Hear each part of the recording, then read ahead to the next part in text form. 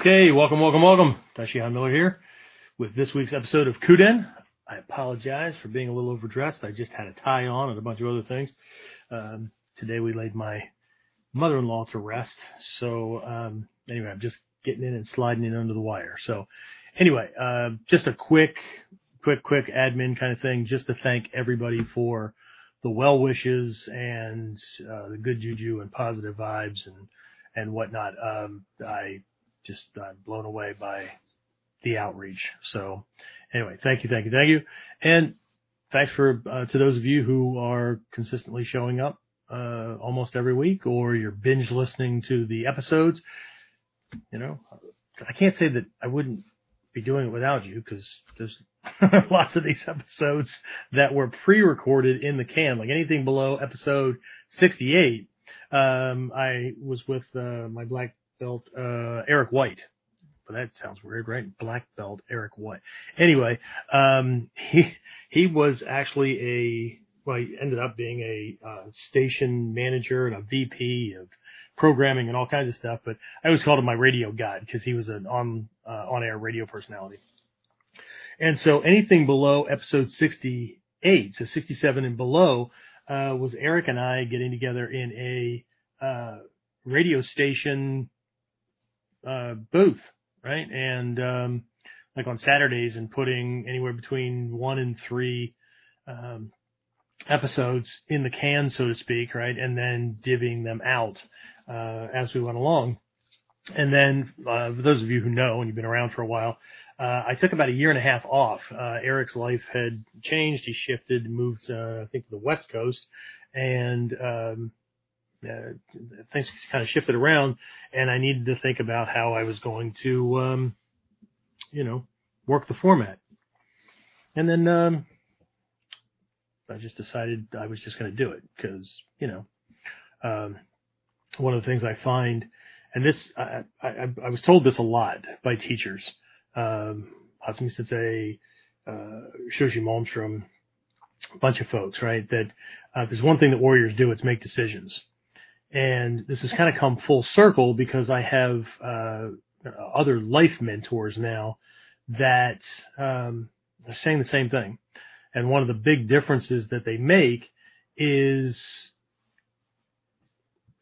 one was general, right? Warriors make decisions, right? We're just action people and we make decisions. And, to handle what if I make the wrong decision? Well, I'll make another decision. Right? Everybody's afraid of making the wrong decision because we're still in school and we're going to get a letter grade for it, or we're going to get a percentile or whatever, right? You just make another damn decision, right? Well, what if I have a dilemma, or there's like 3 things or whatever and they're all equal? Well, then fucking pick something, right? I mean, you'll know within seconds, if not minutes or a day or two, whether or not, whatever. But as soon as you start acting on something, we did a whole episode previously on this with not Foundations of Mindfulness. It was what was it, James? I had my notes here. But either way. But you'll start getting feedback. You'll start getting information and whatnot, and you can do these things. Anyway, all right. So that aside, right? So, but still tied in with decisions, and so I'm going to lead off with a quote that there are these memes, right, with Hasmi Sensei quotes floating all over the internet and whatnot. And, if you want a good list of quotes, find a book called Understand Good Play, right? If you weren't there for the classes, most of it's just going to seem like it's quotes, right? But they're going to be out of context because you weren't in the class when they happened. So anyway, but one of these quotes is, the wrong brush on the battlefield is not one forgiven easily. All right, so we're going to talk about that and more, and a bunch more about this decision making and how it ties in with training and kata and self-defense, and right back to the battlefield. Okay, when we get back. All right, so talk to you in a minute. So the big question is this: how are self-defense and success-minded people like us, concerned citizens worried about protecting ourselves, our loved ones, and the things we care about from the monsters we know exist in the world? How do we train in a way that gives us the skills, knowledge, and understanding we need without becoming paranoid fighters or killers ourselves? and yet still allows us to be the hero protector the world needs us to be? That's the question, and this podcast will give you the answers. My name is Jeffrey Miller, and welcome to KUDEN Radio, real training for real people in a real world. All right, I'm back. James is lurking in the background there. He'll pop up at some point, but every time he pops up, he takes over the screen. And one of these times, I'm just going to make him do the whole episode. Right? I don't know how that's going to go, but anyway, he's back in the background shaking his head. No. Anyway, all right. So before I jump back on those quotes, I kind of left you hanging with something. The quote that I led off with, for those of you jumping in late, was something Hatsumi Sensei said a while back, that the wrong brush on the battlefield is not one that's forgiven easily. Okay. This has to do with decision making, right? Not just can you make them, right? But knowing which one, right? But the battlefield could be anywhere, and we'll expand this out as we go, right? But it's a problem that needs to be solved. Now, battlefield, we get it, right? You make a mistake on the battlefield, right? You pull the wrong, and it's not just the brush, right? It's the decision, it's the tool, it's the tactic, or whatever, right? And while you may not pay the ultimate price, right? Your companions may, right? Your team might, innocence might, right? And I can speak something to that, not about the mistakes, but being in situations like that, right? Because I can still see the other side of the transport aircraft. Now, for most of you, some of you might not even have been born yet, but in the mid 80s, I was flying down to this tiny Caribbean island called Grenada, which I want to go back now because, it's a tourist place, right? Crystal clear waters and all that. But when I was there to quote unquote rescue medical students, and to stop a not so great group from putting in an airstrip that would put them within spitting distance of the shores of Florida, I remember sitting there staring at the far wall, going through my training, not just this training, military training, all that kind of stuff, right? Thinking about where the door was, how I was situated, if the plane didn't get vaporized in the sky, if it didn't fall to pieces or get blown to pieces when we hit the landing strip, whatever, right? When I cleared that door, right, what I was looking for and what my next move would be until I received orders or whatever, right? And we're going to talk about having a head full of techniques, tactics, strategies, and all those kind of things, right? Because there's another quote that I have from Hatsumi Sensei that speaks to a lot of the misunderstandings, I think, that goes on in martial arts, self-defense, that kind of stuff, right? From a bunch of different angles, not just, from students, right? People saying this won't work, that won't work, whatever, right? But let me go back to something I was saying during the introduction, that this thing started with my teachers in this art, in ninjutsu, right? And again, Hatsumi Sensei said it, Shoshi Malmstrom said it, a bunch of people, right? That warriors make decisions. And if you're ever worried about making the wrong decision, don't. Because as soon as you make a decision, you'll start getting feedback, right? Well, if you make a decision and you start acting on it, you'll start getting feedback, right? If you make a decision, but you don't do anything with it, well, that's not a decision, right? That was a passing thought, right? That was an idea, okay? A decision is something to be acted upon, right? But if you act on it, you'll start to get feedback, right? So again, decisions. Well, here we are, right? I started in this martial art in 1980, okay? You do the math, right? And here I am, and now I have life coaches in a different realm, business, and we're talking like super achievement kind of stuff, right? Which ties in, all this stuff ties together. And one of them points out rather strongly, right, that there's a huge difference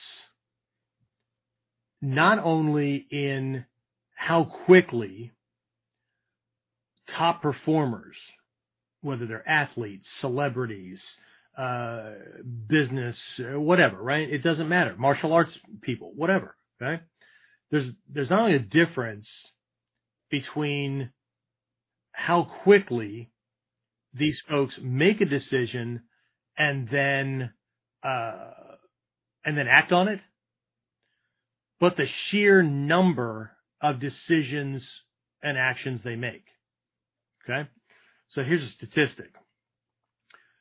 The average person may act on 4 decisions a month. That's the average. Okay? So they make decisions, but procrastination, all that wonderful time, right? Wonderful stuff, right? Can kind of get in the way. And so, 4, okay?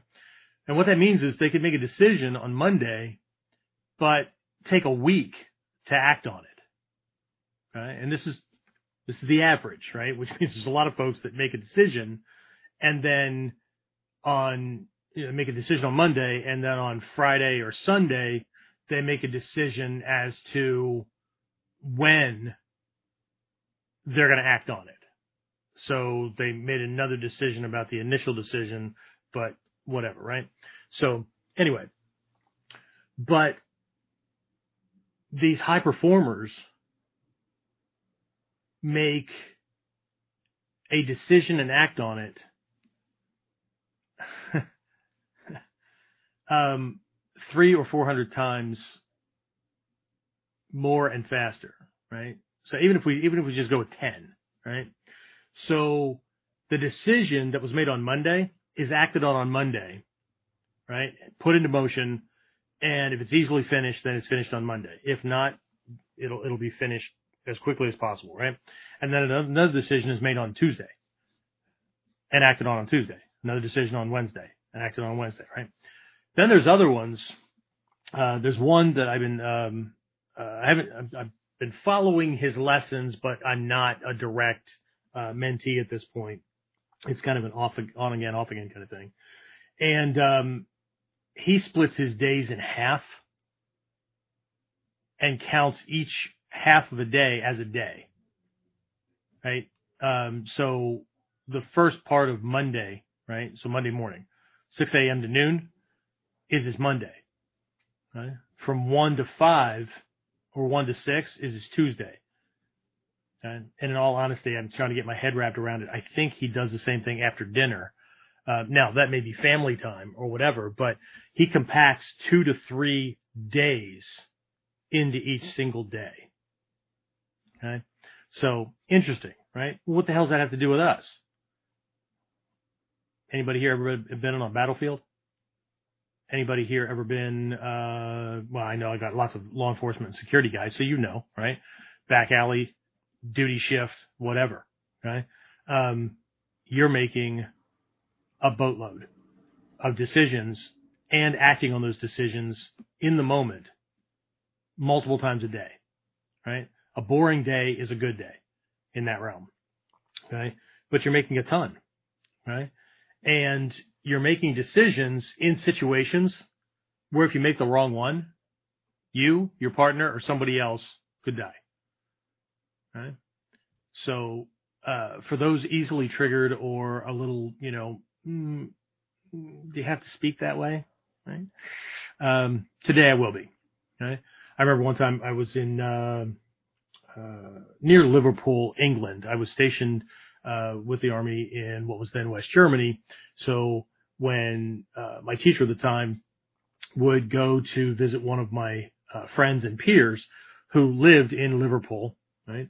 And he would do a seminar, then hop in a car and drive up to Ostend, Belgium, drive onto the ferry and take that across to Dover and then drive up all night long, right, to get to Liverpool for training. And, not Liverpool, right? So it was across the Mersey River, which is like the roughest river I've ever been on, to a section called Wirral, right? There was a boys camp that was over there, and that's where my friend would rent the place, and that's where we did the seminar and whatever, right? It's really cool. There's indoor facilities, lots of outdoor stuff, so we could do wilderness survival stuff. We could do stealth training. It was really cool. So, but we're in a training session, and we're outside, and we're all sitting on the ground, and my teacher has this training partner that's up there with him, and he says, okay, the next technique we're going to work on is where this guy just grabs you by the back of the head and he punches your face into the back of your skull, right? And he turns toward his training partner to start the demonstration, and this hand goes up, and yes, and this guy says, must you say that he's punching your face into the back of your skull? That sounds really violent. Can't you just say he's going to strike you about the facial area? And my teacher said, no, he's not going to strike you about the facial area. He's going to try to crush your face back into the back of your skull. Okay. That speaks of intent.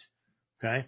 This isn't, if you're being attacked by somebody who's going to strike you about the facial area, right? You don't have a need for 2,000-year-old secrets. You don't, sorry, you just, that's not the way it works. Okay. So I've got this thing popping up on my screen here. Let me see if I can get rid of that. Go away. No, maybe not. Maybe James can handle it. Anyway, so,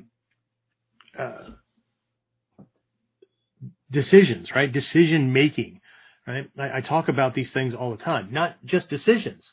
I talk about something that I kind of classify, or my name for it is soft skills or the invisible skills, those kind of things, right?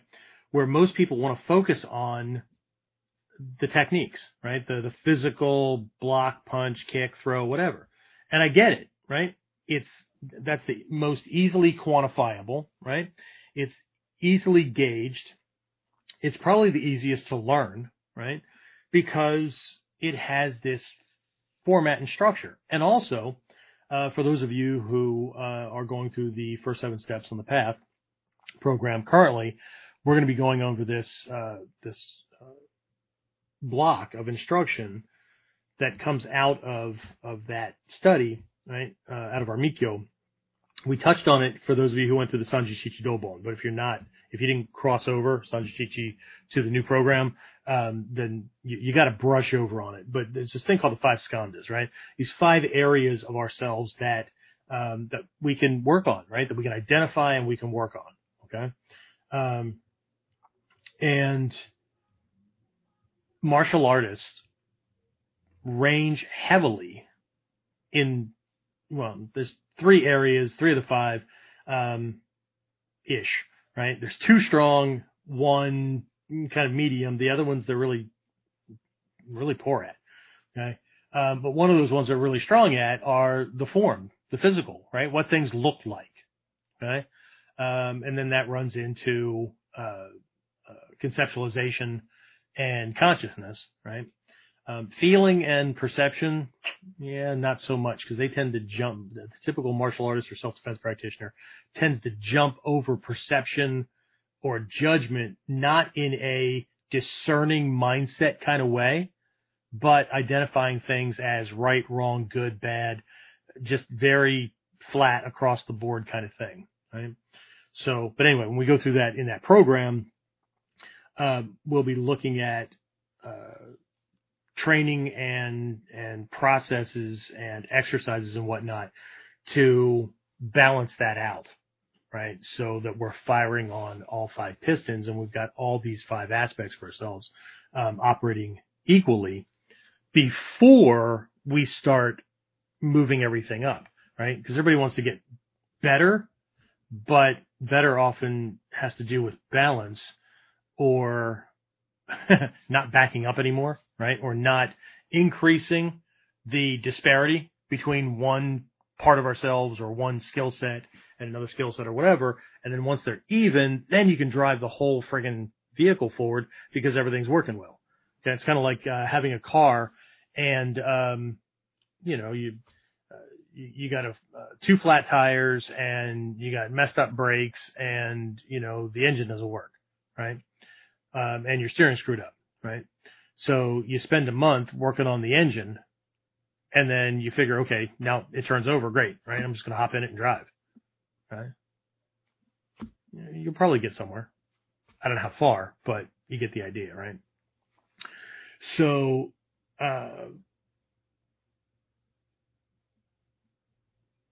hold on a second.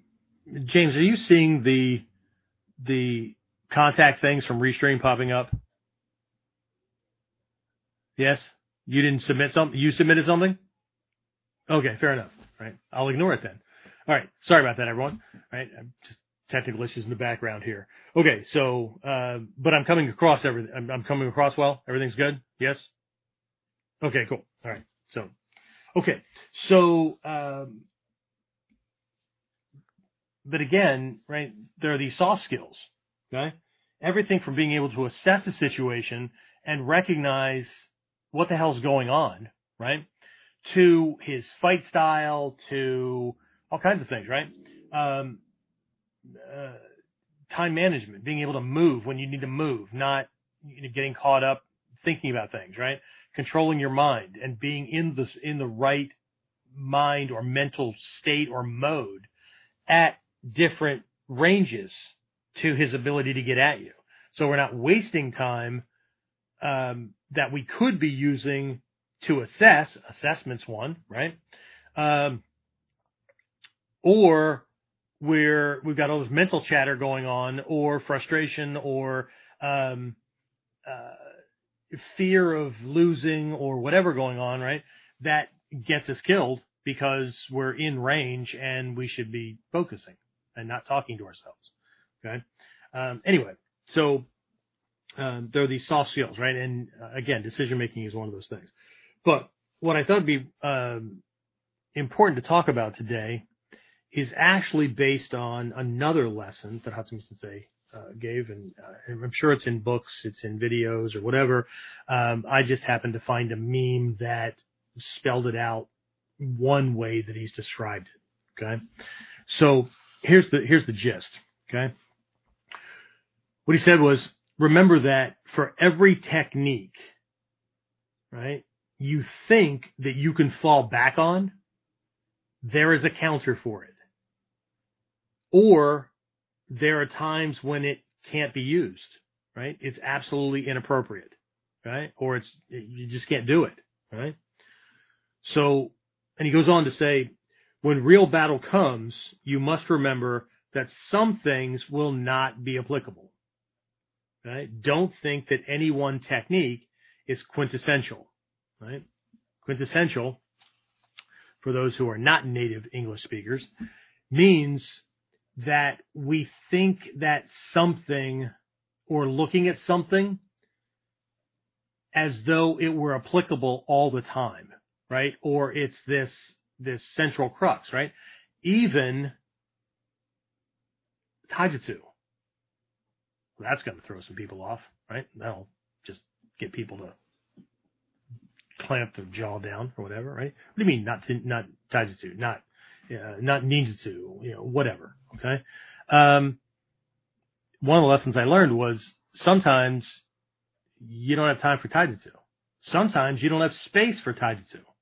Taijutsu is the ideal is footwork or leg work, spine work or torso work, and then upper limb work, right? So things come from the ground up, right?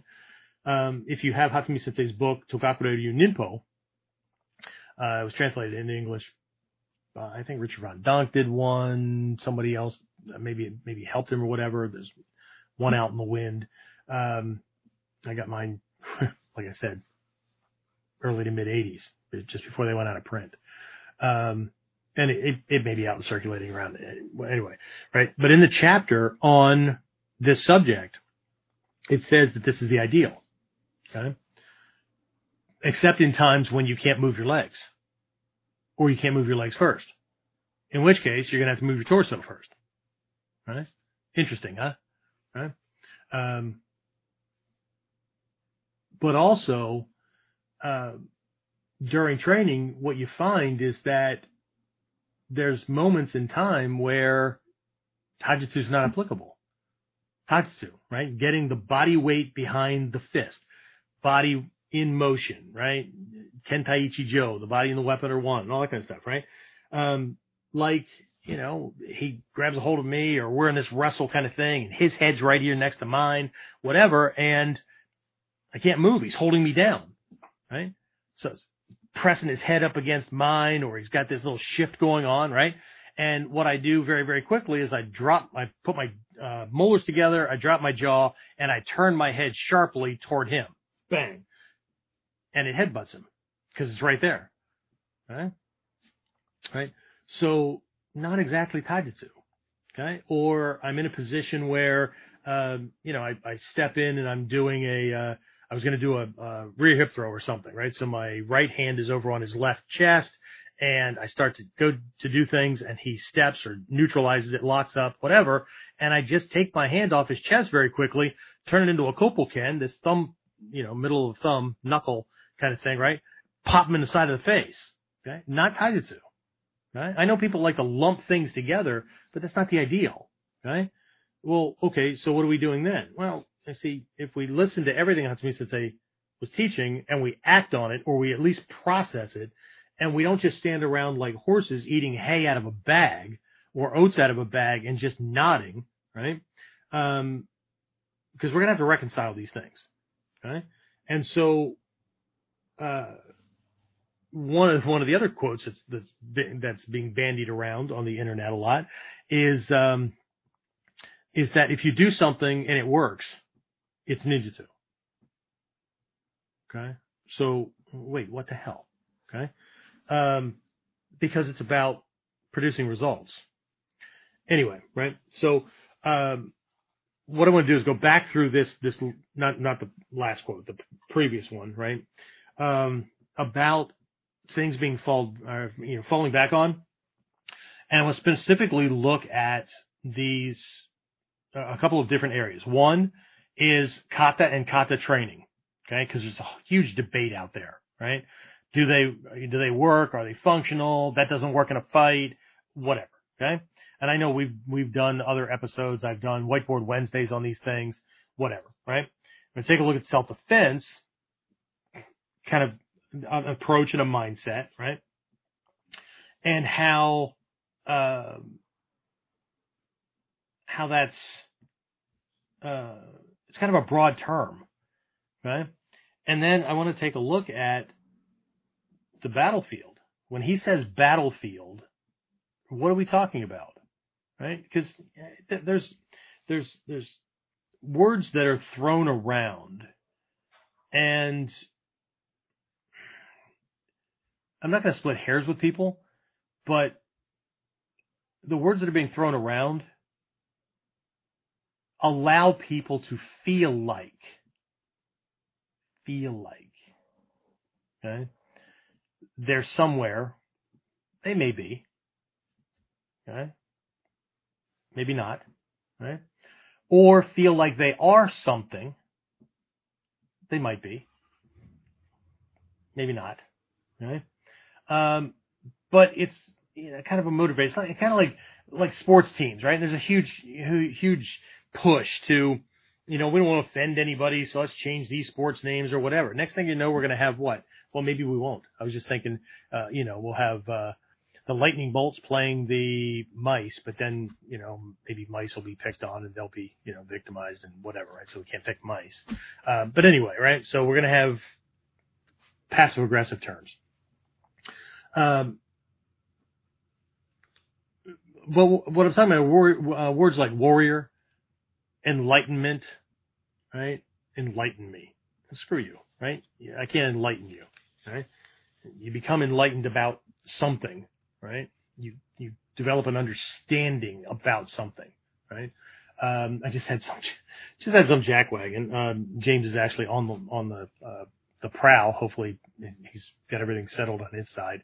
That if this person pops up, he has taken his place as one of only 4 people in my entire teaching career that I had banned from my dojo, from online activities and all that. And it took him, a day and a half, James? About a day and a half, maybe 2 days. And then he went into the guy's nuts. But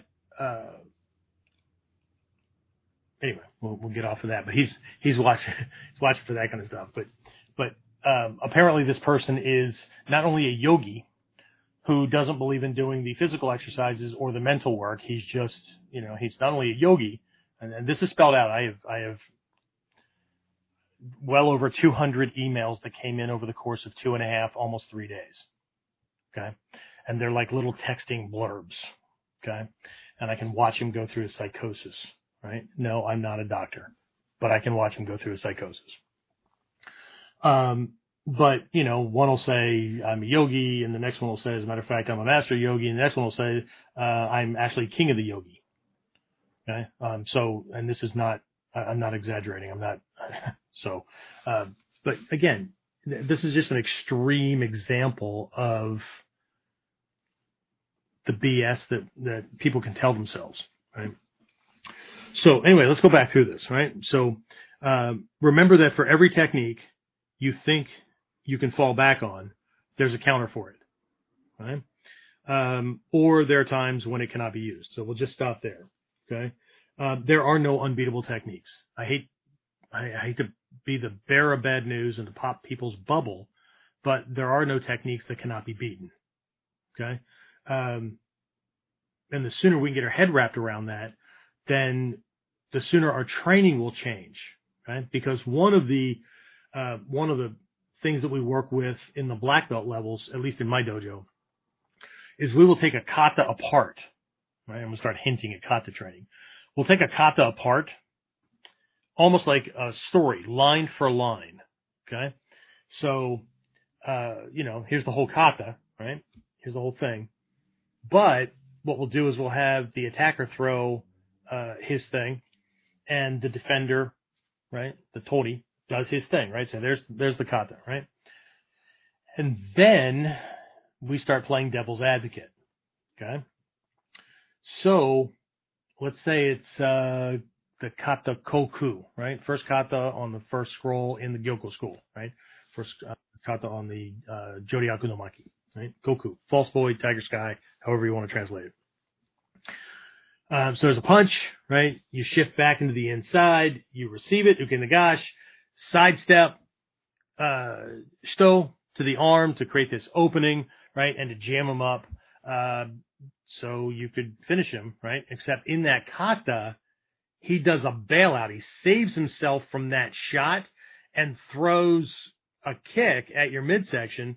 You shift to clear that, counter kick his incoming leg, which turns him around, and then you come in with one or two boshiken to the base of his spine, just above his hip assembly, so that folds his pelvis forward, causes his knees to buckle, drops him toward the ground, gives you time to draw your sword, and finish his ass on the way down. Okay? The finish his ass on the way down is not in the scroll, just so you're clear about that. Okay? So, so I need to wake people up just in case the drone of my voice is too mellow or is too flat.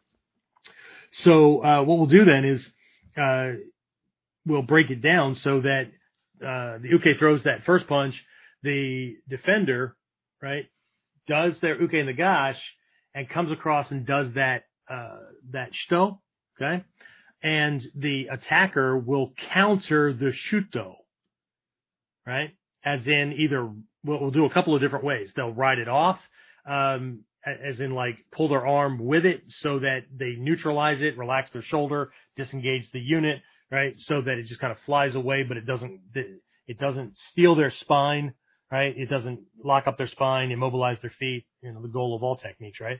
And then they'll come back and do some kind of finish, right? So the way the kata is set up and the way people get their head wrapped around is that the defender, the initial tori, right, not the person throwing the initial attack, is the good guy. So they always win. But that's not the way the universe works. I'm sorry, ladies and gentlemen. That's not the way the universe works. Okay? So, well, why would that break? Well, what if my timing was off? What if I took a quarter of a second or half a second too long in writing that uke nagash to take that step and deliver that shito, and he saw it coming, right? Whatever I did when he came in that caused him to miss, right? I took too much time, right? And so he sees it coming. So his flinch response pulls his arm away, whatever. Or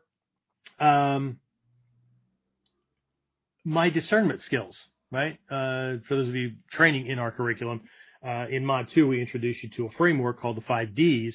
And so discern, right? Paying attention to what the hell's going on, not just what he's doing, but when I receive with an uke nagash, what do I feel, right? Do I have the ability to sidestep, or is he so heavy on my arm I can't move in that direction, right? And there's already another one coming, and I'm going to have to deal with that one because I wasn't quick enough. I didn't neutralize it, right? There's nothing I can do with this at the moment, right? The next move, remember the quote, the next move is not doable. It's not applicable, right? It can't be done, okay? So, and here's this next one coming in that I've got to deal with. So I shift to that one, right? So discernment is also happening when I receive something. Discernment is happening when I deliver that shto, right? What's the feel of that knife hand blasting his arm away? What's the look of his body locking up and shifting into a bad place, right? What's all kinds of things, right? Okay. Actually, in our modules moving forward, in Mod 2, there's the first piece of Koku, this one that I'm describing, right? Shift back, neutralize, come across, and hit this arm to open him up, and then immediately we step forward and deliver a palm down knife hand to his face, or as a variation, so if your body's a little too far back and it feels like it's too hard to get forward fast, then we're going to pick up a kick, right? Pick up that lead leg, kick to stall him so that he doesn't throw the next punch, and then drop that knife hand on him, right? So there's this piece of Koku in this module. So by the time that somebody gets to Shodan and they're working on Nidan, where this Kata is in our curriculum, they already have this first part, right? So we're already starting to answer well, why don't I just do the Mod 2 version? It's easier, right? Well, okay, but what if I hit this arm, or he's faster than me, whatever. I hit that arm and it didn't do anything to him, right? It's not safe to move in. Well, how the hell would I know if it was safe to move in or not? Unless I actually train my brain to be paying attention to what the hell's going on, and I'm not just throwing a bunch of shit at the wall hoping it sticks. Okay? So what Hasmi is pointing to with this lesson is the need for, at least on a mastery level, right? Maybe not the need for, at a mastery level, the development of a skill, of an ability that cannot be seen. It itself is not a self-defense technique, but it has everything to do with self-defense. Right? If you're in our Foundations of Ninja Self-Defense program, our Module 1 program, this is week 11 for those of you who started with the relaunch, right? Anybody can jump on any time. But here in week 11, right, one of the things we're dealing with is this discerning mind, right? Adapting to what's going on with each shot, and knowing whether or not you can reach. Like one of the combinations I show this week, he throws a straight punch. I shift to the outside in a jumonji, but also forward, right? Because I want my shoulder, I want the sode of the armor, I want my shoulder to be at or beyond the point of his elbow, toward on the upper arm side. So my body position itself checks and removes his ability to just elbow me as a follow-up, even if he saw me move, okay? But anyway, so one of the models that I show as I move forward, I ram his ribs with the elbow, right? And then I drop two more punches in on his ribs or his hip socket or whatever, and then kick his leg out from under him, take him down, that kind of thing, right?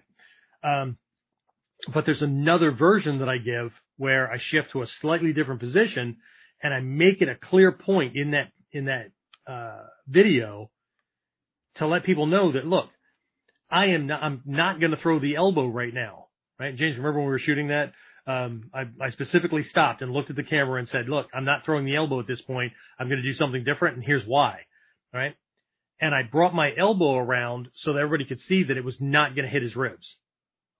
Okay? I was just out of range. Okay?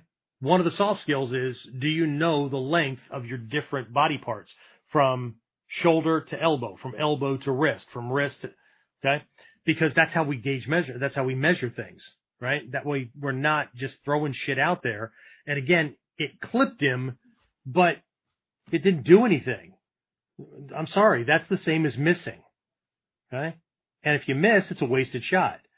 Our job is to make him miss, not understand our stuff to the degree where when our life or safety is on the line, or somebody else we care about, when their safety's on the line, we couldn't hit the broadside of a fucking barn because we're not training for precision, or we don't know which body, or, you know, I'm at elbow range and I'm trying to hit him with a fist.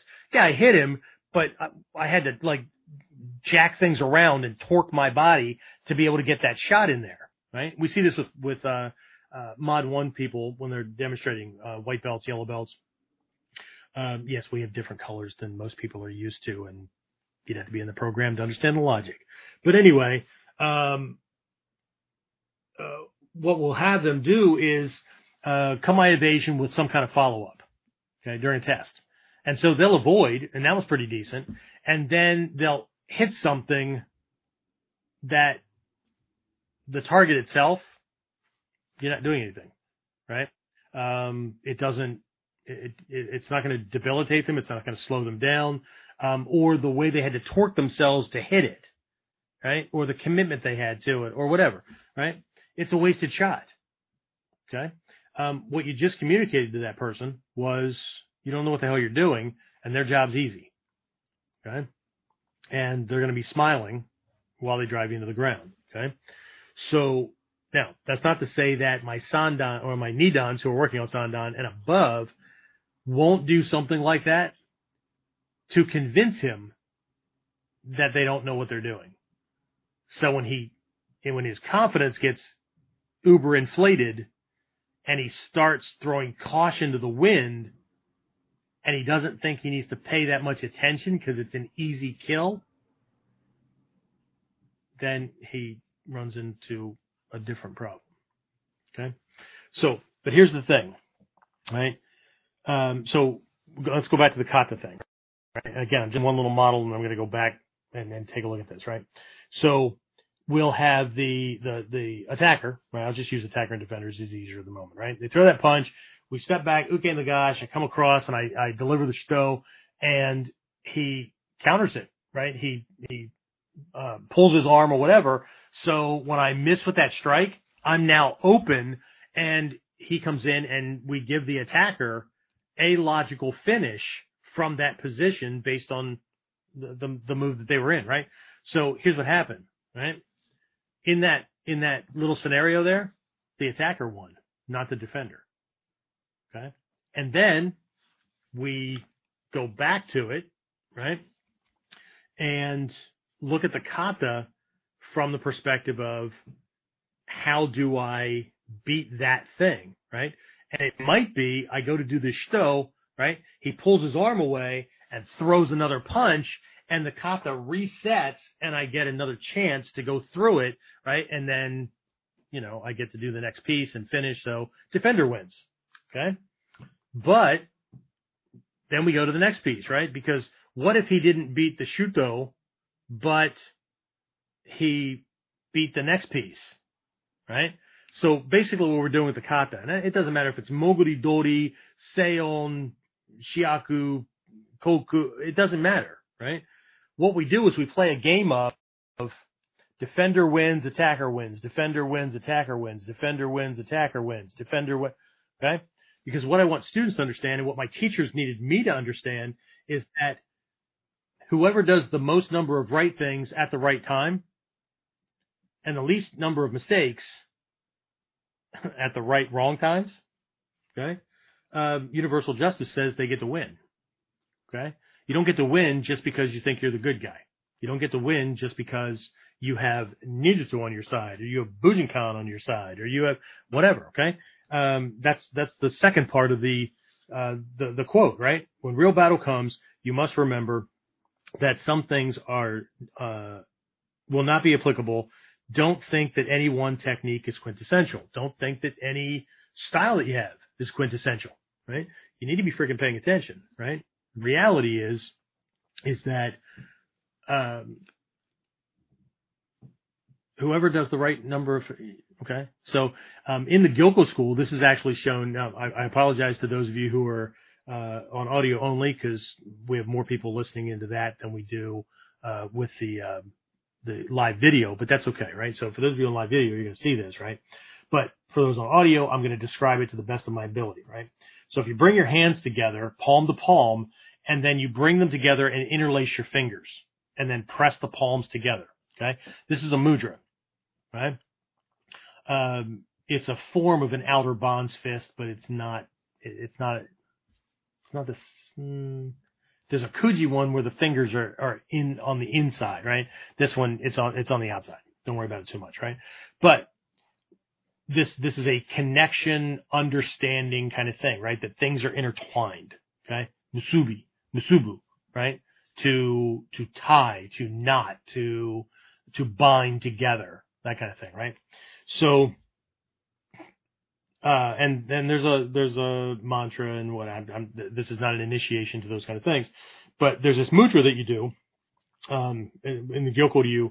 There are these 3 full body mudra, especially in the first level of training, but they do get associated to each of the scrolls as well. But they're associated with a mindset and a realization that the warrior must have, right, in that moment, or something that would help, right? Because if they don't have those things, they have no business being in that moment. And this is a huge difference between a fighter and a warrior, okay? So with this mudra, right, there is a recognition that universal justice will win out, okay? And justice is not a justice like I'm righteous and I'm the good guy and he's the bad guy, so I'm going to win. It's not a religious belief thing. It's not a righteousness thing. Universal justice is cold. And the recognition here is whoever does the most number of right things and the least number of wrong things at the right and wrong time, universal justice says they get to win. Because both people think they're right. Okay? This is not a one guy's right and one guy's wrong. That's an ego thing. Okay? So the recognition is this is the way it's going to work. And if I'm not okay with that, I have no business standing in this spot. Okay? This is not well, let's just go to town and see what happens. Right? Let's just see who's going to be, right? This is not about bragging rights afterwards. Right? Because there's other mudra and mantra that go along with these, that one of them plugs his heart into heaven. Okay? It removes you from the equation, your ego from the equation, right?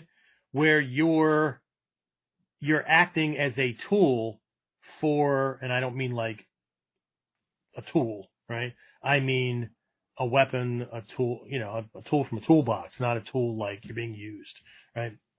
I guess maybe it's the same. Anyway, so you are stopping evil because somebody has to, right? So, but this is not about your desires. This person is doing truly bad stuff, and they have to be stopped. Okay, so you step up. This is not, he called you a name, he called your mom a name, he called you whatever. You're defending your sister's honor because somebody painted the word whore on the side of the water tank or the water tower. This is not that kind of bullshit stuff. Okay? This is serious shit, right? So, but you're removing yourself, right? So you're not going to act unless there's a difference between righteousness, right? Self-righteousness, right? Us righteousness, we're the good guys, right? And rightness, right? This is right and appropriate in the moment, okay? This needs to be done, right? So there's that, and then there's another one that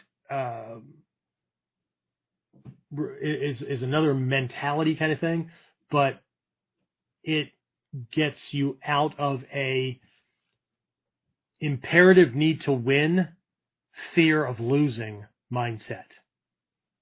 Okay. So there's all these little mindsets that are going on, right, that we need to get under control. Otherwise, we're just another fighter with a style, right? We're just another whatever. Okay. So, but people like to believe that, I trained in this art, right? And again, we're talking about this one, but it could be any art.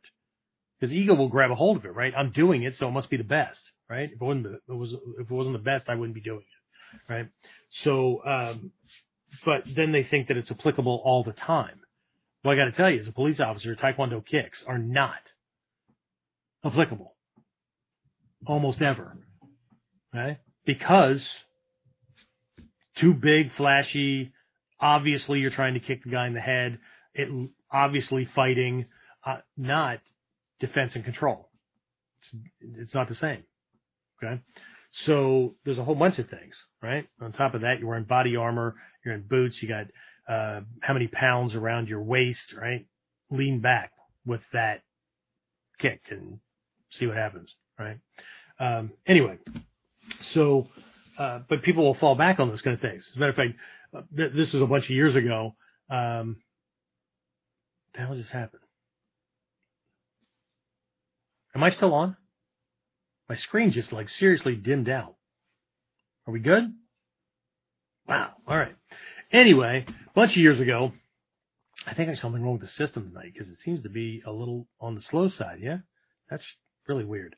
Anyway, before I talk about it, before I share this story, let's just check to see what people are experiencing, right? Does anybody see a slowdown? Anybody, what are you getting?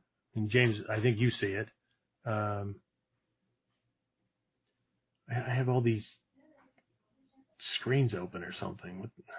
Anyway, you're gonna get rid of that. Ha! Ta-da! Did that fix it? Maybe the system resources were eaten up by all the frames. How are we doing now? Looks faster on my side. Yes? All right. We have any comments? Anything? No? Yes? Okay. All right. So, anyway, a bunch of years ago, I remember, this is when forums were big and all that stuff. I think it's slowing down again. Anyway, this person, there was this discussion about, adaptive topics and Henka and whatever. And I remember this one person chiming in that if they could not begin with XYZ technique, XYZ Kamai, whatever, they were lost. Holy shit. I hope that if you're worried about self-defense or you find yourself on that battlefield, that they throw the attack that at least the beginning of that technique would be appropriate for. Because there's a problem with having favorites. Okay? James, I'm going to fire you up over here, right? What's one of the things that I tell students in class all the time about favorites? You shouldn't have one. Nobody should be able to look at you from across the room and know which side is your favorite. Okay. No favorite sides. You need to be equally good. And that's actually came from Ishizuka Sensei, right? Equally good on both sides, right? And what does equally good mean? That means that a master of the or an expert or whatever should be able to stand across the room, look at you, and not be able to discern which is your strong side, weak side, favorite side, good side, bad side, whatever. Okay? For the primary reason that you don't know where they're coming from. I just covered this with somebody, one of my black belts, last week. They're having some health issues and whatnot, so they're training from home. And so we were taking a look in our dojo. We have this. We use tape and stuff to put on the floor. Made this big 8-spoked wheel, right? This big asterisk on the ground, and we were discussing the Kyonapo principle, right? Of normally, well, we're going to sidestep Kyonapan. We're going to sidestep 8 techniques and go to the original principle that Takama Sensei taught. So most people, I think, can get their head wrapped around that. You get any given technique, you make 8 variations of that, and then each variation you make 8 variations of the whatever until the original model just becomes an option among options, right? But there's other ways to look at the Kyonapo principle, and one of those is, I think what I was discussing with her was Kamae training, Kamae practice. And so, make one of these asterisks, make one of these 8-spoked wheels, right? You make a plus sign on the floor with some tape. You're going to need a lot, right? Because you need to see the line of the attack and stuff like that. But anyway, you make a plus sign, and then you overlay an X over the top of that plus sign, and now you've got an 8-spoke wheel. You got 8 directions.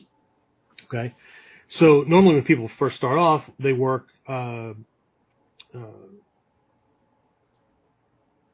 rear naname, right? So left and right naname to the rear, right? This diagonal, right? So let's say I'm using Ichimonji.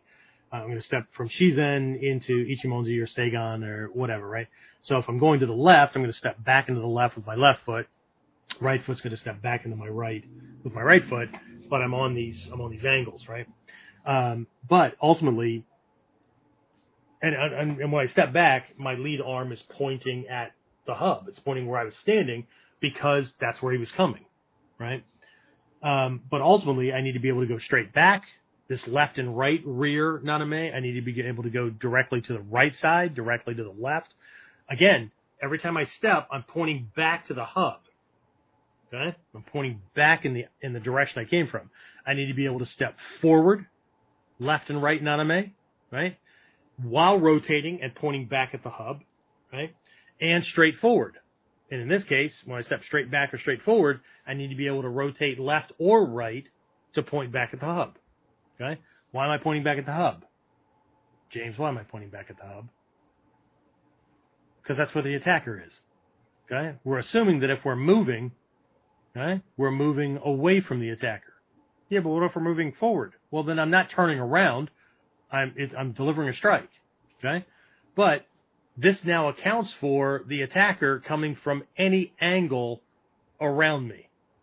And I'm moving away, shifting into position so I can get an uke nagashi in there, or at the very minimum, right, evading a kamae. Okay? It doesn't matter. Everybody trains like, when I say everybody, I mean like 98.2%, right? I made that number up. Anyway, but they always train like we're always going to be nose to nose. Like this guy's going to be nice enough to come at us from the front. Sorry, but if you're training for Nidan, you definitely need to be training for them at least coming in from within your peripheral vision. Okay? From 5th dan and above, you're supposed to have that 5th dan test was supposed to be an initiation into the realm of intuitive knowing. Okay? So now he can come in on my blind sides. Okay? And I didn't hear him, didn't see him, but I still need to move away from that thing. Okay? So, but there's this, right? And then branch that out to your kata. Start with your Sanden kata from the Gyoko school, right? The first 3 techniques in what everybody knows is the Kyonapo, right? So do Ichimonji no kata in all 8 directions. Do Jumonji no kata in all 8 directions. Okay? Hichi no kata, all 8 directions. Okay? But again, are you going to be doing the kata on the street? I don't know. Probably not, but hopefully there's going to be some vestige of that stuff in if you trained hard enough that it gets into muscle memory. But I don't think about doing kata on the street. What I think about is assessing, observing, and responding based on the pieces. But everything is a reflection of the principles and concepts. What is this principles and concepts you speak of? Well, that's what you get to beyond form. Okay? So let's do this, right? I don't want to belabor this too much, but what I definitely wanted to go into before I do this, any questions or comments other than highs? I mean, I'll answer the highs. That's all great. Not if they're high. I don't want to talk to them. But okay. I already have enough problem with somebody who they're either on the wrong meds or they should be on meds. No questions or comments, just the highs, and everybody said that they're seeing everything. You're coming through okay. Okay, cool. Awesome. All right. Anyway, all right, so let's talk about something that was actually a part of my martial arts training.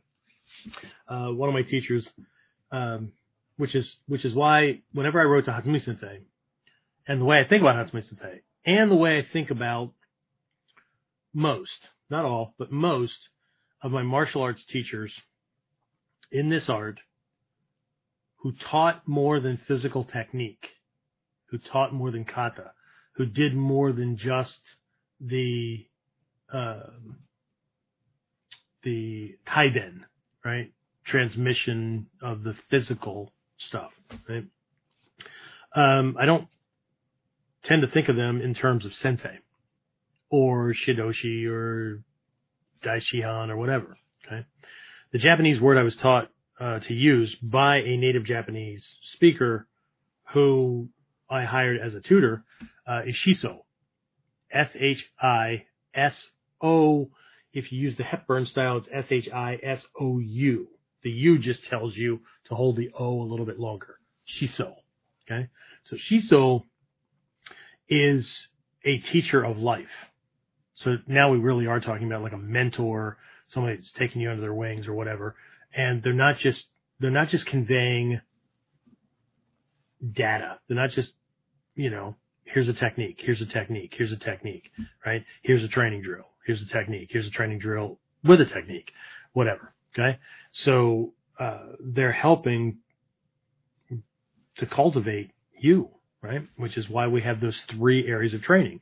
We have KUDEN, which is the teacher transmitting the physical stuff, the kata, the skills, rolling, whatever, training drills, how to use your body well, right?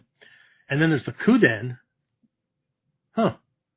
Where'd that come from? Anyway, so KUDEN, here we are on KUDEN, right? It's the knowledge, right, being shared, perspective, those kind of things, right? And then there's something that only comes from an actual connection with and a bond, a literal teacher-student relationship, which is very much like a parent-child relationship, except that it's two grown adults who can go their own way at any time, right? And it's the shinden, okay? Shinden, not the same as the shinden on the kamiza in a lot of dojo, but it's kind of the same, right? It's the spirit, right? The spirit transmission is the life lessons, right? Going deeper and beyond just, which scroll in which lineage is this particular kata on? When was this lineage founded? I can recite all the grandmasters' names in chronological order. Okay, great. But what kind of person are you?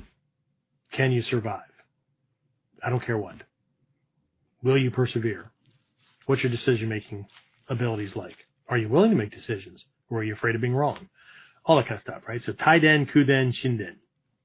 3 different routes for training, but it's 3 aspects of the training and teaching and connection that comes with a teacher-student relationship. Okay? I think that's really difficult for people to get their head wrapped around in the West because, we go to a teacher, we give them money or whatever, and they teach me moves, right? One of my other jokes in the dojo is I would make a whole lot more money if I put a drive-up window system in my dojo. Okay? Pull up to window number 1 or technique 26, pay me, pull up to window number 2, which would be sliding glass doors, just in case you ordered a kick, right? We would apply the technique to you, give you the video, say, see you next time. Okay? I think I'd make a whole lot more money. But not willing to put holes in the side of the building. So anyway. So let's take a look at this, right? Okay, so there are 3 words that are interspersed a lot. It's kind of like that and there's a couple of other words in here. I already mentioned enlightenment, wisdom, mastery, that kind of stuff, right? There's 3 words that kind of get mixed up. And if we don't understand that there's a process and things come in at one place, and as they're worked, they get to the next, and as they're worked, they get to the next, right? It's the process, okay? And these 3 words are information, knowledge, and wisdom. And you can replace wisdom with the word enlightenment or mastery. I don't care, because it points to the same thing, right? And this is not merely skill development. This is not just like I learned to move and I know the move and like I'm like super fast with the move and I never make a mistake with it. Okay? That's actually in the first level. Okay? Information is nothing but data. You saw a technique, you learned a technique, right? It's the learning process. Okay? This is let's use something more simple, right? Hopefully everybody can keep up with this and your parents didn't just get you slip-on shoes or Velcro, but tying shoes. Okay? You learn to tie the loop and whatever, right? For tying shoes. Okay? Your fingers cramp, eventually you get it, but the bow's too far away from the tongue of the shoe and you're not really holding the shoe together, so it's still loose on your foot, whatever, right? And finally, right, you keep working with this, right? So just tying the loop and you get that part, right? If you've ever had kids and you've helped them, right? It's a struggle because they don't want to do it because it's a struggle, right? They don't understand why it's important. They don't, whatever, okay? We have the benefit in the martial arts that people have, there's a cool factor.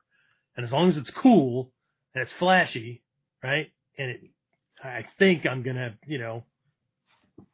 be the talk of the town, the chicks are going to love me, or the guys are going to love, whatever, right? Or whatever it is, right? Then I'm willing to do it, okay? Which is what precludes a lot of people from Mikyo training, because there's things in Mikyo, and there's actually stuff in traditional Japanese martial arts where the teacher gives you something that may or may not make any sense, and you're not allowed to ask why. When would this be appropriate? Why? When? Whatever. Because it doesn't matter, because you can't do it yet. Okay? Westerners loathe that kind of stuff, right? We always want to know why, right? And if you can't tell me why, or if I don't think that it has any kind of appropriate or meaningful context or whatever, no, I'm not going to do it. Okay? Even if you nod at your teacher and go, yes, I'll practice, and you're going to go home and not practice. Okay? Because you don't trust your teacher deeply enough. Well, I do trust my teacher. Yeah, only if he or she's giving you exactly what you think you should be getting. But then if you knew that, then you'd be the teacher. Anyway, or the king of the yogi. Anyway, so it's like the Chinese water torture. Anyway, right? So information, right? Information is just data, right? Once I learned how to say, hello, how are you in Russian. I don't know how to say hello, how are you in Russian. I could look it up, right? We can all look it up. Hell, we have Google, right? But we didn't have Google. But anyway, I learned it, right? But you know what? I don't know how to say, hello, how are you? And, well, what do you mean? You learned it. How do you not know it? Because I didn't practice it enough to not be able to forget it. So when we practice a skill or we practice a technique, practice tying our shoes, right? To the point that we get it right, still in learning phase, still in information phase. So we get it right, and we don't have to think about it while we're doing it, and there's a really, really, really low chance of getting it wrong. Okay? If you know how to drive, you know how to drive. You know which way to turn the steering wheel, how much, depending on the turn you're on, whatever. You know how to go from the accelerator to the brake because you know exactly where those pedals are. Last time you stubbed your toe on the brake pedal because you were aiming for the accelerator was probably, I don't know, never. Right? Same thing, right? You took your foot from the accelerator, moved it over to press on the brake, and you got your shoe caught underneath or behind the brake pedal, right? No. Okay? Because it's in muscle memory. Okay? So knowledge is being able to do something and not have to remember how to do it. If you're still looking down at your feet when you're going into kamae, or you're still checking your chest position, or you're still, then no, we're still in learning phase. Okay? It's still information. Okay? The brain is still being overtaxed while it's trying to do it. Okay? You can do whatever you want, but I would highly recommend that you not use those techniques on the battlefield. You could try them in a self-defense situation, depending on the gravity, but I'm making just like we're using information, knowledge, and wisdom, I'm differentiating between kata, and I mean all technique training. I don't care if it's a skill, drill, formal kata, whatever. Self-defense, that I've got an edge over just about anybody, but it's typically somebody coming at me, probably not looking to kill me. Okay? It's not that kind of catastrophic situation. And then the battlefield. You're probably going to die. Okay? What can I do to minimize that likelihood? Okay, this is warriorship. If you're in a situation as a warrior and shit's flying around, you're probably going to die. Okay? That's why that's everything that's behind the saying that the warrior accepts death. That doesn't mean the warrior wants to die, but he or she knows that if they step up, there's a good chance that's going to happen. Okay? So, and again, that's why Hatsumi-sensei over the years kept saying there's a huge difference between martial arts and real Budo. And again, 92.8% of the people just regurgitate the saying because sensei said, sensei said, sensei said. Yeah, sensei said a lot of things that you can't remember because it was either uncomfortable or it wasn't cool enough. Okay? So, but there's a huge difference, right? Because one, there's a certain context, and we're training for a certain context, for certain reasons. But Budo, Bujutsu, somebody's dying. Okay? Anyway, let's get back to this, right? So information, it's knowledge, it's the learning process. Okay? But just because I know it, see, people will learn somebody will teach you how to say something like, one really formal way to say thank you in Japanese. Okay. So most people know domo arigatou gozaimasu, right? Or domo arigato or arigato, right? Arigato, thanks. Domo arigato, thank you. Okay. Actually it means thanks indeed, literally, and then adding, gozaimasu, right? Makes it very formal. Thank you very much. It's the way we would say it, but it's a formality kind of thing. But any of those is thanking somebody for doing something that was generally expected.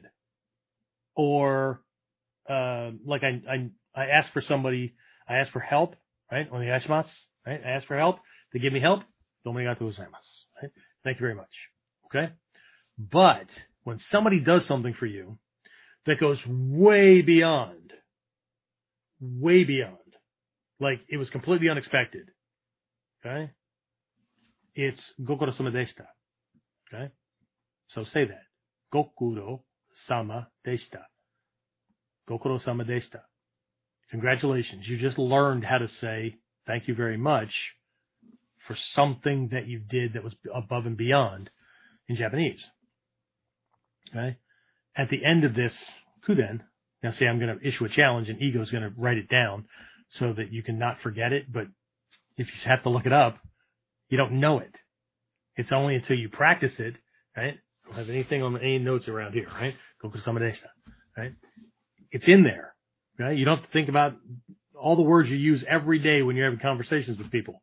You move your mouth, you push air across your vocal cords, and you say what you mean to say. Well, sometimes we stick our foot in our mouth, but you know what I mean. You don't have to think about how to speak English. It just comes out. Okay? So you know that to the point where you can't get it wrong. Okay? So learning it, information, right? It came in. Learned how to do this kamae. Right. But do you know how to do the kamae? Well, yeah, I just step back and I did it. Okay. So if I apply some stress, if I apply some pressure, if I surprise you, that's what you're going to go to. When your left brain shuts down for a second or 3 or 10 or whatever, and your body flinch response goes to this, that's what it's going to look like. Well, I mean, I still have to think about it. Well, then you're not in knowing phase. Okay? So what's this wisdom phase? Wisdom is knowing when it's appropriate, when it's not appropriate, when it works, when it doesn't work. Like, Seigan no Kamae. Okay? Done the way most people do it in the context of most people's training format. Right? Where they either step straight back or they step back naname. Right? Seigan. Some people still call it ichimonji. Whatever. Okay? Does not work against a right hook or a left hook. Doesn't work against a haymaker, okay? Because of your balance line and the impact of that against your arm, right? If you're making it work, it's because you're changing things and you're leaving yourself open in other directions. A right hook, right cross, haymaker, whatever, will knock your arm to the side, break your balance, and cause you to stumble, and then he hits you with the next one. Okay? Remember what I said, the way most people do it. Okay? So I need to understand that uke nagash, receiving it or avoiding it, right? Because I don't have to touch him to do uke nagash, okay? Is based on the line of the attack just before it hits me. So a haymaker's coming in from a different angle, right cross coming in from a different angle than this straight on shot that most people practice from. But if that's all I ever practice from, then that's the only thing I know how to avoid with the system that I'm learning. Okay? What about an uppercut? What about a diagonal uppercut that's designed to come up and shove the floating rib back into your organs? Right? Spleen on one side, kidney on the other. Okay? If you've ever taken a shot to your floating rib and it's punched into your kidney and you've had bruising or that organ's been messed up for a couple of days, like not bleeding, whatever. It's more than a couple of days. It's weeks, like going into months. Okay? I don't have it now. Past experience. Okay? So, but knowing, right? Knowing is how to, I know how to go into position, right? I've learned, right, that I should go into these different angles, right? But do I know which angle? See, if I know which angle and which kamae would be better, because if I have to move forward to the inside of his body, he throws a punch and I'm moving where I'm aligned with his chest, then Seigan may or may not be, or Ichimonji may or may not be the right answer because he has another hand. Depending on where that hand is, better determine where my rear hand is. And maybe I go to Doko, Maybe I go to Hoko. Maybe I go to Kosei. Whatever. Okay? But my limbs should track his to cover. And if you look at your kamae, you have dots on a dot-to-dot picture. Okay? So which reference point based on what he's doing? Right? My ability to do that without thinking about it, just intuitively knowing, and my body just goes there, right? Because I'm not looking at what everybody else is looking at. Not me, right? Because I'm still working on this stuff too, right? When I say I mean the person who's there, okay? Okay, I can do it pretty well. Anyway, so when you're doing it, if you have to think about which one, right? Okay, you know how to do it, but the wisdom, or I'm going to change the word out from wisdom to mastery, okay, is he throws up just this hot fireball at you, you shift to not get hit, and do something from there, and you don't remember what you did. But if somebody showed you a video later, okay, I went to that kamae, or whatever, but when your left brain bailed on you, there was some part of you that knew exactly where to put body parts. Okay? That's mastery. And this speaks directly to, in the Takagi Yoshin school, right? Takagi Yoshin ryu, Oriyomon Takagi. Long story with him, right? But anyway, when he developed that school, okay, there were these different levels of balance breaking, Kazushi, right? Because it's a central principle for Takagi Yoshin. And so being able to break somebody else's balance and take them down effortlessly would seem like to most people to be the top, right? And that's what we're aiming for. But it's not the top in Takagi Yoshin. The top in Takagi Yoshin is breaking your own balance. And I don't mean breaking your own balance physically, right? Because you need to do things like that to do STEMI, right? Sacrifice, whatever, right? But it's not that. The definition of that type of balance breaking is you did something in an engagement that surprised you.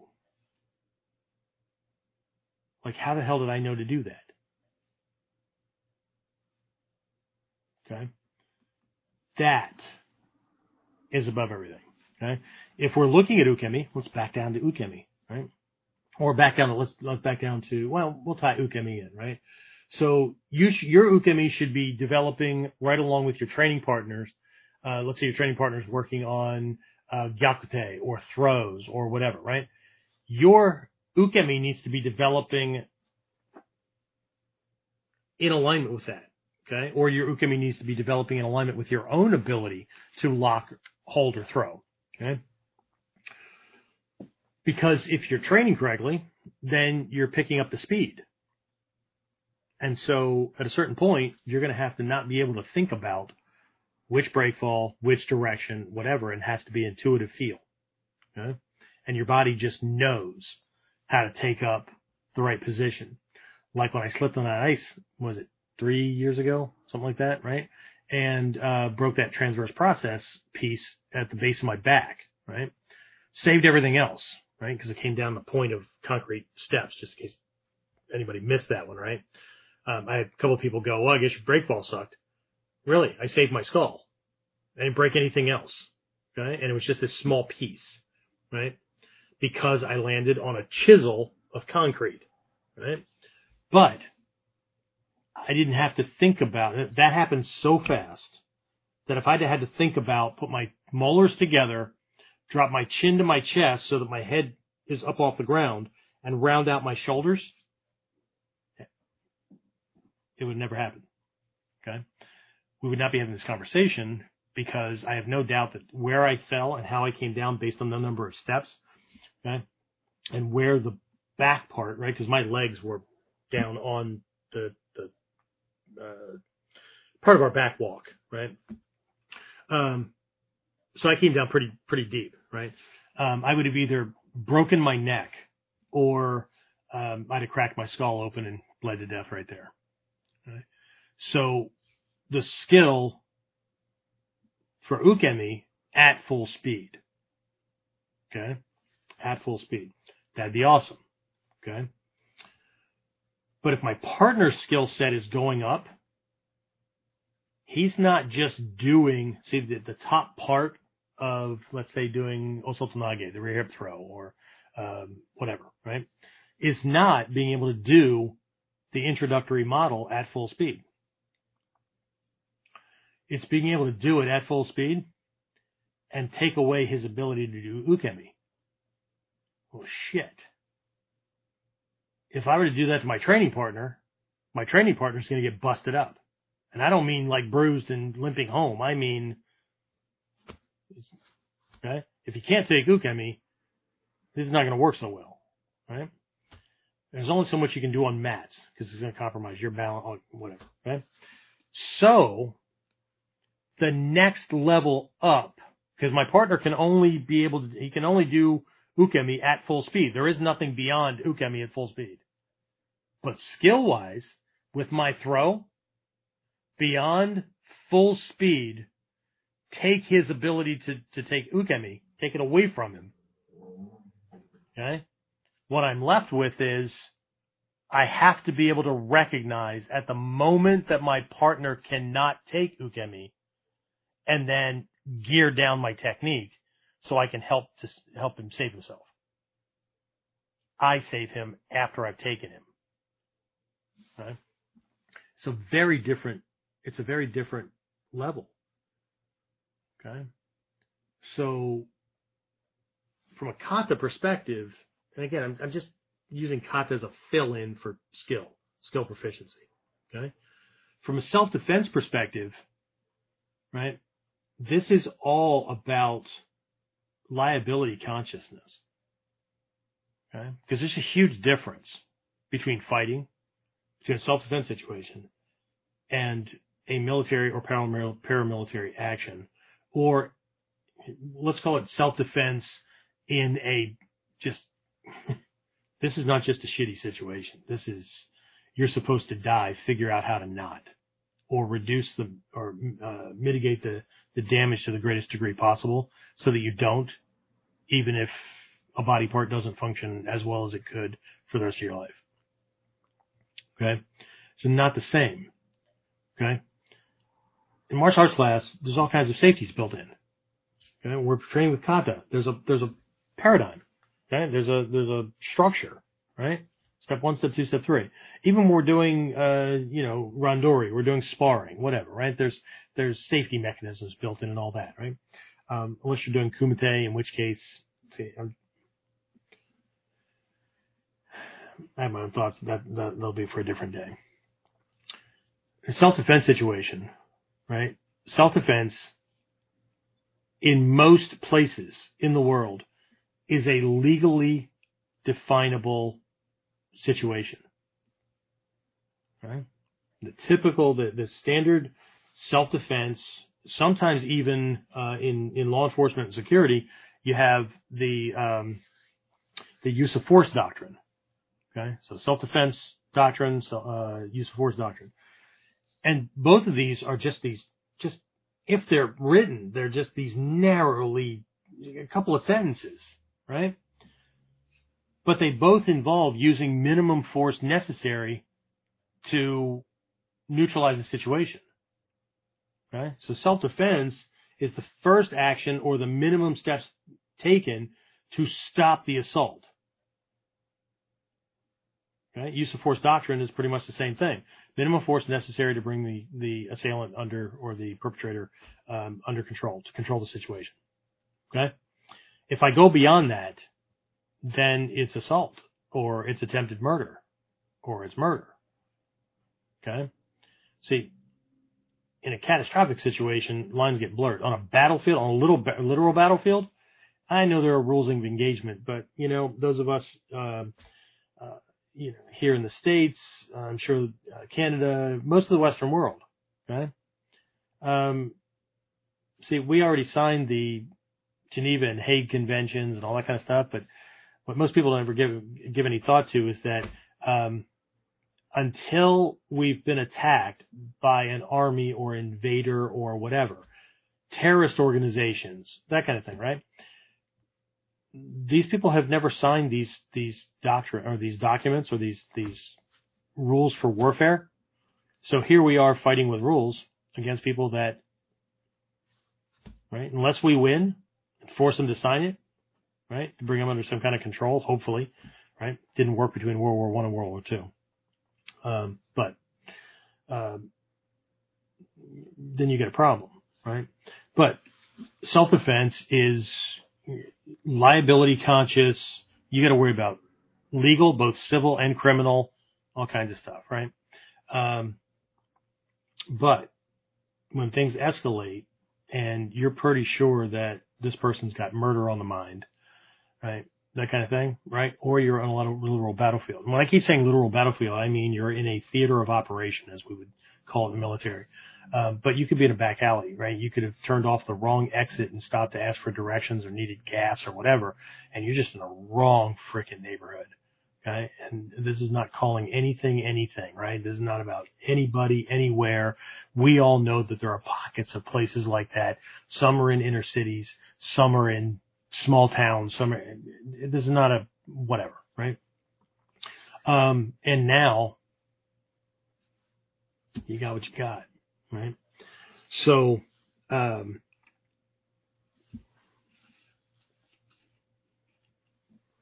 each of these situations, in the dojo, right? We'll go back to that, not, the brush, wrong brush on the battlefield. It's not one forgiven easily, right? Mistakes in the dojo are forgiven like candy being passed out at a Halloween parade, right? That's the place to make mistakes. Self-defense situation, think about this. The way we're training, okay, if you look at statistics, which is why our Foundations of Ninja Self-Defense program is laid out the way it's laid out, right? There are very specific types of attacks that make up 95 to 98% of the assaults that occur every day. And I don't mean simple assaults like somebody's calling you names or whatever, right? I'm talking about aggravated assault, right? There's simple assault, there's assault, and there's aggravated assault, at least in my jurisdiction, right? So,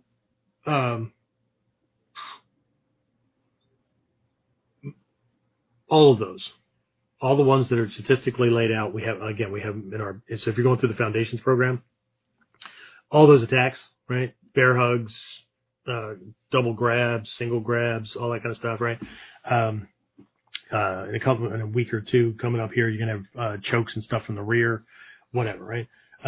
All these things are easily handled by what we consider to be basics, okay? So those are the things that I think everybody needs to get as quickly as possible, which is why I put it in our first module. But it's still a lower key kind of situation. Not that it should be, we should be overconfident or whatever. I'm not saying that it's not dangerous. It is. But we're talking about degrees here. Okay? When I say battlefield, it could be back alley, could be your home office during an active shooter situation. It could be, not home office, but your home, your workplace, right? Could be your home, could be whatever, right? Where this is not, right? This is not somebody pushing, shoving. This is not somebody angry throwing a punch at you. This is no. Okay. This is very different, right? There's a forgiveness sliding scale that goes on through this, right? When he's talking about, when he says the wrong brush on the battlefield, right? It's technique, choice, strategy, tactic, whatever, right? So almost all is forgiven in the dojo. Almost. Okay? Self-defense situation. Okay? Depends on the mistake. A battlefield, a really bad situation, a catastrophic situation, every mistake comes with a heavy cost. Okay? So if we're not working on discernment, if we're not working on assessment skills, if we're not working on decision making, if we don't get really, really, really fucking good at not only making decisions, but acting on them to get whatever done, and while I'm doing while I'm working on it, right, getting feedback, right, to make sure that I'm on course and can make these little adjustments as you go. When Manaka Sensei was still in the Bujinkan way back in the 80s, when I was training with him, he was always talking about kansetsu waza, right, joint locks and things like that. But after you took the person down, moving into a position to lock them up, right? And he said this is a constant, right? It's a constant adjustment process, okay? Until you find that point that where you have him locked, and if he moves, he will break himself. Okay, you don't have to do anything at that point. Okay? You can, but if he moves, he will break himself. This is very different from I drop somebody and move into position and I just stop moving because I just make the assumption that, this is how you do it. Okay? And then my partner slips it and then I have to scramble to catch it. No, it's a constant, right? But you know what? Moving in to do a throw, applying a joint lock, doing ichimoji no kata, any of these things, right? There's a constant adjustment. Because if I'm only going through the moves and I'm not paying attention to where he's moving and what he's doing, right? We can go right back to what the Kata training that I talked about in the beginning was like, right? I'm supposed to win this. Yeah, well, tough shit. Guess what? Okay? You took too much for granted. You thought your technique or your art or whatever was quintessential, right? Just applicable all the time. And again, you weren't paying attention, and, well, explain that to whatever powers that be you're going to meet after you're not in this veil of tears anymore. Anyway, so that's where I'm going to wrap this up, right? With the information, knowledge, wisdom, mastery, whatever you want to call it, right? Remember that paradigm, okay? And these are all things that were given to me in the context of the martial arts training. Because, again, I consider myself to be very, very lucky that my teachers taught from that perspective. Okay? But at the same time, I had to make a decision and act on those decisions because I've always decided that I was going to work with the best that I could find, and whatever they told me to do, right? Unless I saw too many signs of bullshit, right? Because you always have to have a healthy level of doubt. Okay? Not where you're questioning everything at every freaking moment, because nothing's going to get done. Right? But, when you're learning something, does the technique work? Okay? Yeah, I don't know when I would use this one. Well, it doesn't matter because you can't do it yet. Okay? One step at a time, right? It's like eating an elephant. One bite at a time, just like everything else. Okay? But you get the learning, knowing, wisdom, but you also have a training format, and again, there's a forgiveness scale to that, right? Training format, and there's a self-defense format, right? Is this good enough to that I could trust it, right? In a bad situation, in an assault situation, I may make a mistake. I may pick the wrong one, right? And then, I do that uke nagash, and I run into the solid arm. Oh, shit. Okay. Well, you know what? I won't be doing that again because that uke nagash doesn't work against this guy, this fighter type, right? Well, that's the only one I know because it was my favorite, so that's what I focused on. Oops. We have 9 schools, which means 9 different ways to uke nagash, 9 different ways to handle a knife attack, right? So anyway, I'm going to adjust on the fly, right? So it's a little bit more forgiving, but I'm going to adjust on the fly, okay? But if this guy's got a knife, if this guy's got a gun, if this guy's got 3 friends, whatever, Okay. The consequences of failure goes up. Okay. The dojo is heavily laden with failure. It's where you're supposed to make mistakes. Okay. You make mistakes in a dojo, and you get punished for them, one way or the other. Right. The minimum is your teacher saying no. Okay. He hurt my feelings when he told me my stuff sucked. Well, better him telling you that your stuff sucked than you finding out because you had a false sense of confidence and some jackwagon murdered you on the street because you pulled the wrong technique. Well, it's my favorite. Well, it sucks. Your favorite got you killed. Right? So we make the mistakes there, so we're going to make less out on the street. Okay? But we have to understand that there's more than just the moves. If we don't know, out of all the stuff that we've learned, in a particular situation, I don't give a rat's ass, flying shit, whatever, how close that situation looks to other ones I've been in. It's not the same. Similar is not the same. This is not the same person with the same brain in the same moment, probably with the same reason for attacking me that the other guy had. Okay? Last time I was attacked, I was wearing a uniform. Okay? Oh, I take that back. I was out of uniform. No, that was the bridge. Anyway, probably a uniform. Anyway, so the consequences go up, right? We make the mistakes, and we go through the training. So we, right? But at the end of it all, the decision comes down to,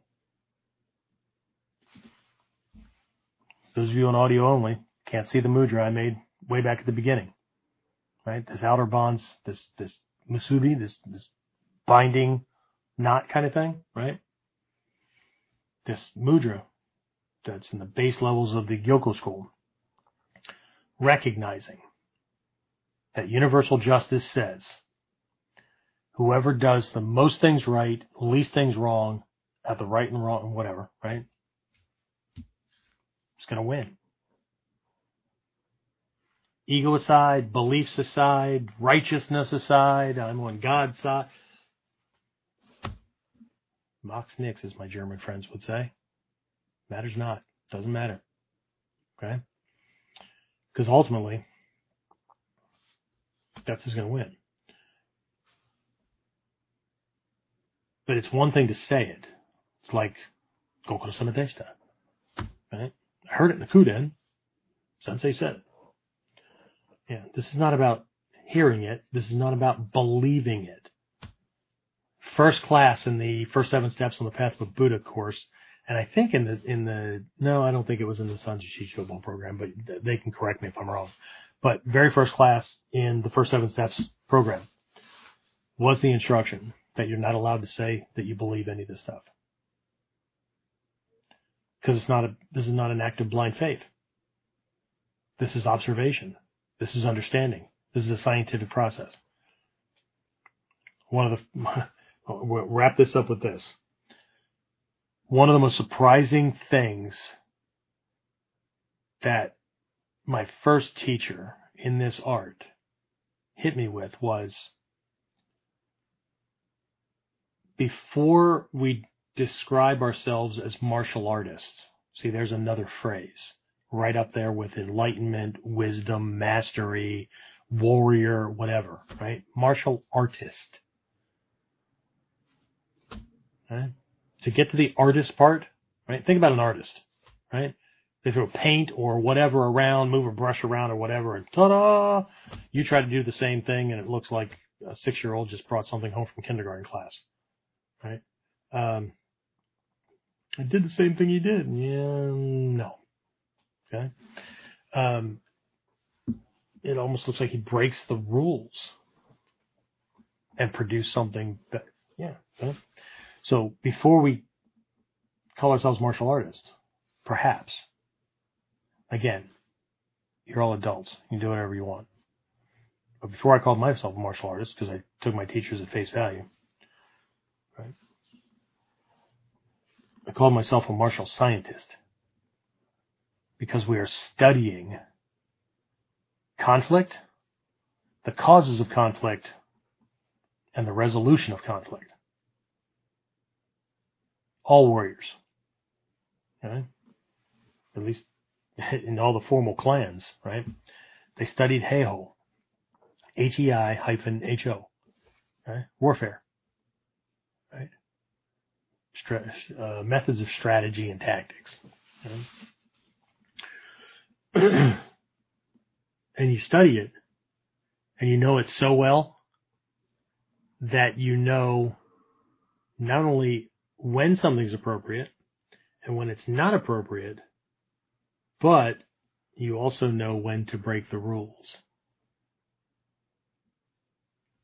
I started this whole thing off with taijutsu.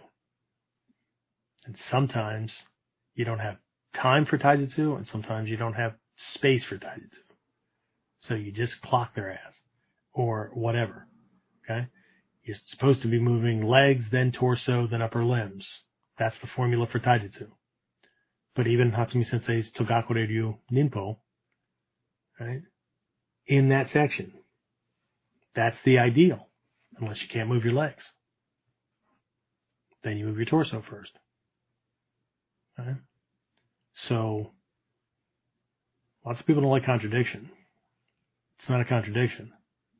It's still using the same principles and concepts. Right? But ego doesn't like that kind of stuff because we've been using this to and most of these things, right? It's too much damn work. But the wages of sin are death. It comes out of the Bible, comes out of Romans, right? Sin means to miss your mark. Okay? Wrong brush, wrong technique, wrong tactic, wrong skill, wrong, right? Because everybody's learning all these things, and then right, you'll have to decide whether. Hopefully, you're not. I'm hoping that you're not putting too much faith or belief into any of these techniques or skills. With whether I don't care if it's spoken, unspoken, there's just a feel or a deep-seated belief or whatever that they're always going to work. They're unbeatable. Don't do that. There's too many fucking charlatans already out on the internet selling you the unbeatable techniques. Well, we're not going to buy that, right? It's this one technique. You can beat any attacker in 30 minutes. Well, if you don't believe that, then you might want to double check to make sure you don't believe the same thing about your own techniques. Okay? Because in any situation, 95% of what you learned is not going to be applicable. Mastery is knowing which ones are and being able to do it without thinking, left brain thinking, right? Yeah. To me, mastery is going from this stuff being something you do to becoming so much a part of who you are that you can't not do it. And that's where I'll end this. So, James, questions, comments, dinner? I haven't eaten since 10:30 this morning. It's a long funeral. Whew. Well, and prep and anyway. Questions, comments?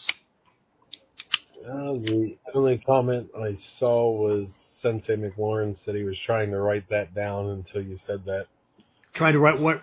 Trying to write what down? I assume the other thank you in Japanese. Oh, Goku sama deshita. Goku. Goku. No, R-O. Sama. S-A-M-A. Deshita. D-E-S.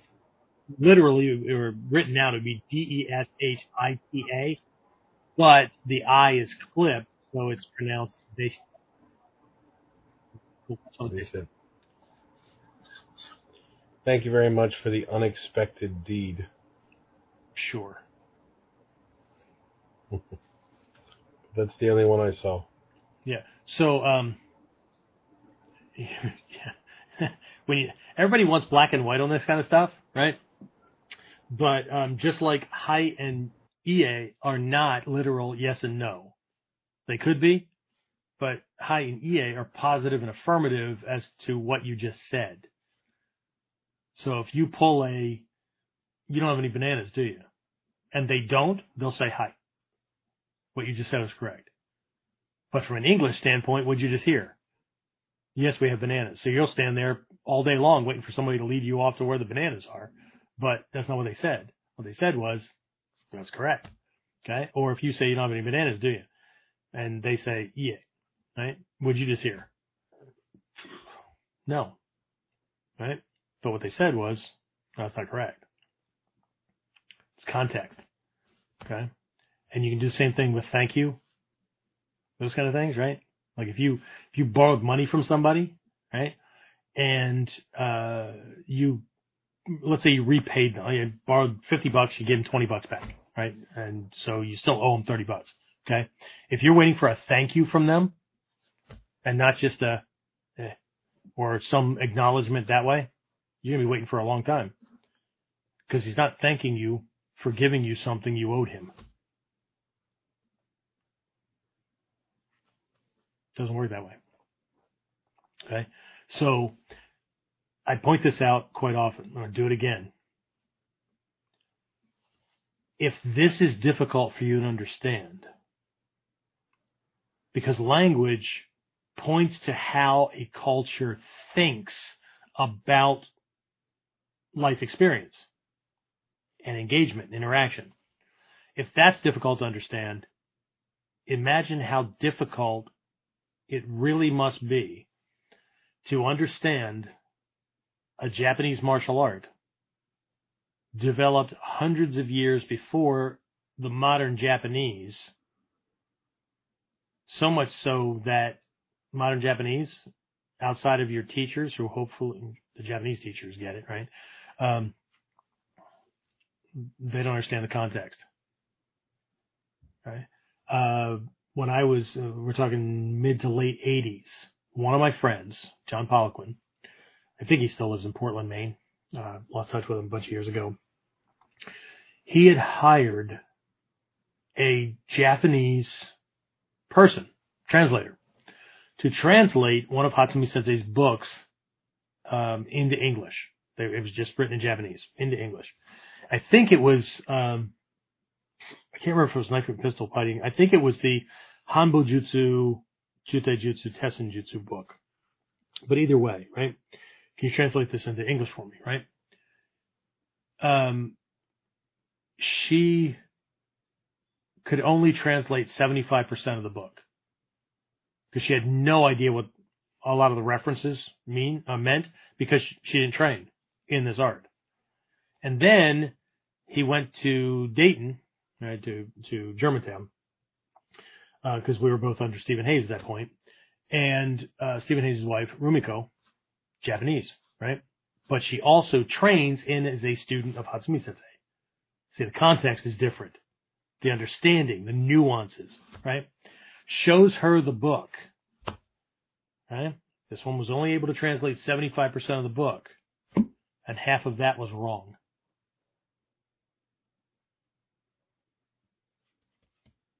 And here we are, Westerners, guessing our way through.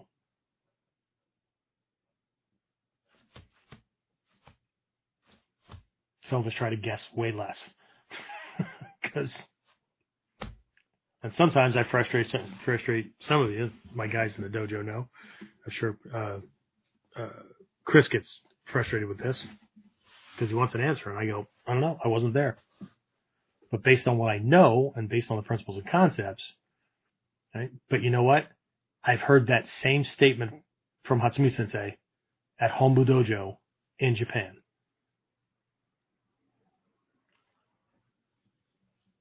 I'm teaching based on what I have in the scrolls, based on what I got from my teacher, based on my extensive study and knowledge.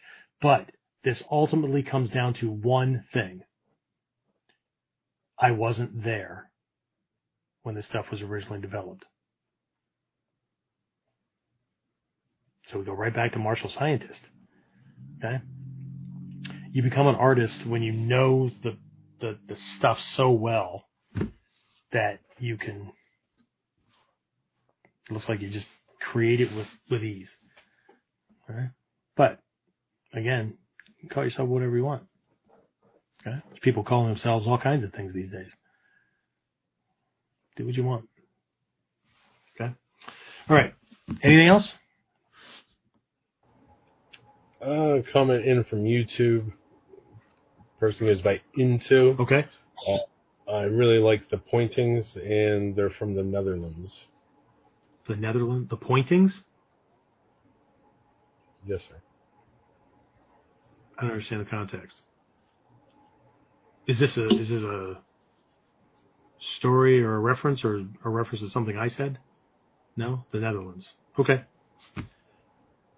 Can you copy and paste that and into like an email and send that to me so I can look it up? Okay. I need more context, but I'll do my research. Okay. For those of you who have been missing me, classes and all that, I don't mean like missing me like, oh, we miss him. I mean like I'm in there to teach class. James covered a class for me tonight, all that stuff. Like I said at the beginning, we laid my mother-in-law to rest today, so I should be back on track with everything tomorrow. So everything's good. So, and that's it. That's all we got. Yeah. Fantastic. All right. Well, in that case, hopefully I gave you a few things to think about. You know, you can always write me an email. Please keep it to 1. I don't need 50 in 4.5 minutes. And if it looks like reasoning and thought processes, or you're another one of the king of the yogi or whatever, that conversation will be short-lived. Right? So anyway, but I'm here to help anybody who's sane and rational, or as sane as normal, right? And then we'll go from there. All right.